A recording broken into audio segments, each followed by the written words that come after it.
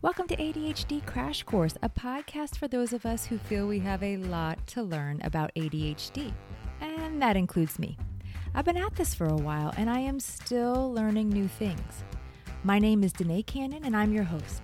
I'm an occupational therapist, a certified coach, a mom of more than one child with ADHD, and I have ADHD. So welcome to the Crash Course and let's jump in. Welcome to ADHD Crash Course. Today we're going to talk about why it's so difficult for us to come up with goals. So a lot of times when I start working with someone and we're talking about their goals, the changes they want to make in their lives, I'll often ask someone, let's say they say, I want to be successful in my business. My next question is almost always, awesome, what does that look like? This is a super important question because a lot of us have this underlying constant buzz of needing to get better in our brains.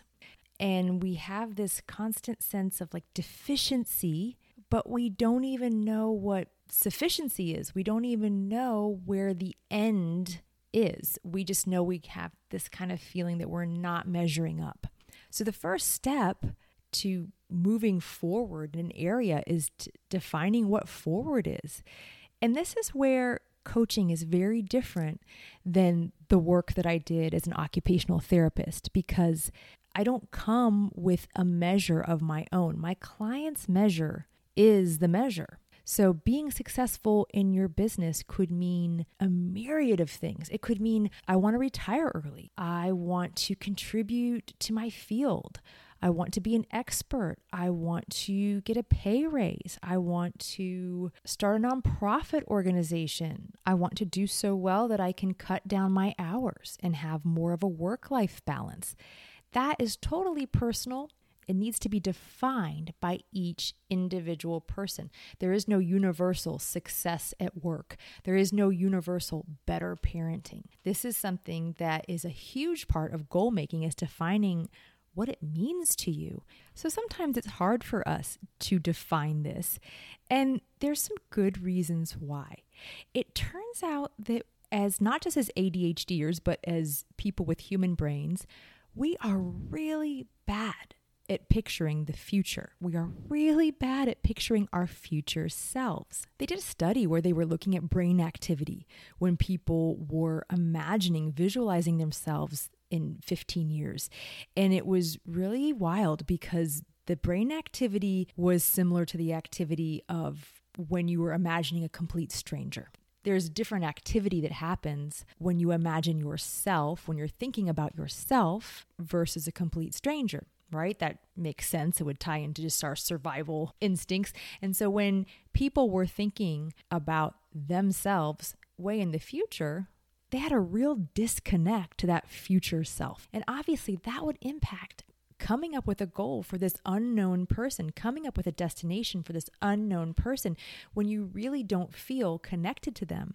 But there's ways that you can improve this. There's ways that you can become better at imagining your future self, that you can become more connected to your future self. And some of it's just practice, imagining what it is that your future is going to look like. Imagine what it is that you're wanting your life to look like in 10 years and 15 years. That's kind of the essence of making goals for yourself. So moving on, we're going to talk about some specifically ADHD things that make coming up with goals challenging. If you have ADHD, you may very well have a present moment orientation. They say that ADHD perception of time is now and not now, meaning that we're not as motivated often by far out consequences, far out rewards.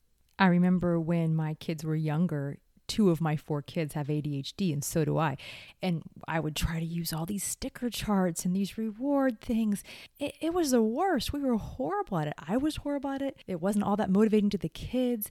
It was just not our jam. And so we had to find different ways to tap into motivation than these systems that relied on me to be super consistent and organized and observant, and my kids to hold out for really far removed rewards was not going to work for us. So for adults as well, when you're talking about a really far out reward, like yourself in a year or yourself in 5 years, it can be challenging. You might need to find some workarounds for the fact that that's not as inherently motivating for you as it would be for some other brains. A lot of my clients, myself included, are very visual. Things like a vision board that actually have pictures of changes you want to make, of what you want your life to look like because of these changes. Those can be really motivating and add a concrete element to this abstract idea of next year or 2 years from now or 5 years from now, and using that as a tool to imagine what their goals are going to achieve for them in the future. Okay, so far we've talked about what makes it difficult for us to come up with goals in the first place. The fact that we have a hard time imagining the future and ways that we can help support ourselves knowing that. Now we're going to assume that the goals are already established. We've figured out what matters to us. We've figured out what we want it to look like and what are our next steps. I'm going to use the example of I want to be a better parent. And I did some work and realized that better parent goal was not a very fair goal. And so I needed something that was a little bit more achievable because, on any given day, half of us don't feel like great parents. So I'm going to give myself something that's much more measurable, much more inspiring. I'm going to say I want to spend more quality time with all 4 of my kiddos. And so what's next? Well, of course, I need to figure out what more would mean to me. And for me, I'm going to define that as I have 4 kids, so I want to spend some time with a different child each week. I want to spend 30 minutes with a single kiddo each week. And in the month, I will have spent more time with all 4 of them. Now, if you're like me, you're going to look at this and you're going to say, oh, that's not enough. That's like 30 minutes in the whole month. That's not enough. And those poor kids and yada, yada. Listen, if you want to make a change that is actually going to be a change, it's going to happen, you have to start small. You got to rein that stuff in. The kids are going to be okay. They don't even really want to spend that much time with me. It's fine because nothing is going to assure your failure in moving towards your goals more than starting with something that is too tough. Start with something you can do and then build on it. If I say to myself, I want to spend more quality time with my kids, and that means every week I'm going to have a whole day outing, that's going to be really complicated to do for me with my schedule, with my kids' schedule. I'm just going to feel discouraged and I'm going to abandon the whole thing and I will spend even less time with my kids than I intend to. So I'm going to make this achievable, which is 30 minutes with each kid each week. The next part is so important, and this ties back into our future orientation. This is so hard for most of us. But the next step is, after I have my small step I'm taking this week, then I need to picture the future, picture what is likely to get in my way. All right. My oldest is 16. She's crazy busy. Her schedule is likely to get in my way. So if I want to be proactively planning for this, I'm going to say, all right, that's likely to be an obstacle. I am going to talk to her first, figure out her schedule, work that first week around her schedule so I know I have a time with her this month that works out. Now, my next obstacle that I'm picturing as I'm thinking about my life, my family, my kids, is that I have a dog that is just this endless pool of need. I love her. If we're around, she wants to be in the mix, and it can be kind of like having a toddler sometimes. So that may not even sound like that big of a deal, but if I don't want to get derailed, I need to make a plan for that potential obstacle. Maybe we need to make sure that she's in her little play space with something to do for that 30 minutes so I'm not having to run back and forth with her. Now I have 4 kids. I want to be intentional about spending time with each one of them. So it's probably a good idea when I think about the obstacle of everyone's needs happening at the same time to really communicate with everyone. Hey, I want to do this. I want to spend this time with you. So if I'm spending time with your brother, I'm not available to you for this 30 minutes. I will be available to you before those 30 minutes and after, but that's that child's time. Maybe that means I even need to go spend that time away from the house.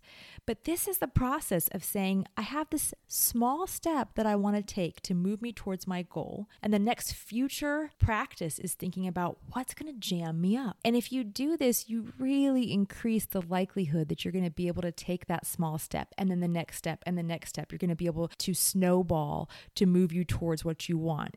Okay, guys, we're wrapping up today. We looked at why it's difficult to come up with goals, also why it's difficult for us to plan for obstacles, pitfalls that might get in the way of our goals and get in the way of us moving forward in our goals. And a lot of that has to do with our difficulty in imagining and picturing the future. It doesn't mean we're hopeless. We can know this about our brains and we can plan for it and we can work around this in order to get better at picturing what's next for us, get better at picturing what our ideal outcome is, and improve our ability to plan for the things that might get in our way. And that really ups our chances of moving forward in the things that matter to us. So that's it for today. Thank you so much for joining me. Please come visit me on my website, theadhdclaritycoach.com, on Instagram at the ADHD Clarity Coach, and on Facebook at Clarity Coaching. Visit me in any of those places. If this is helpful to you and you think it would be helpful to somebody else you know, pass it along, spread the word, because it will help me to be able to keep putting this content out there. So we'll see you next week, and thanks again for joining me.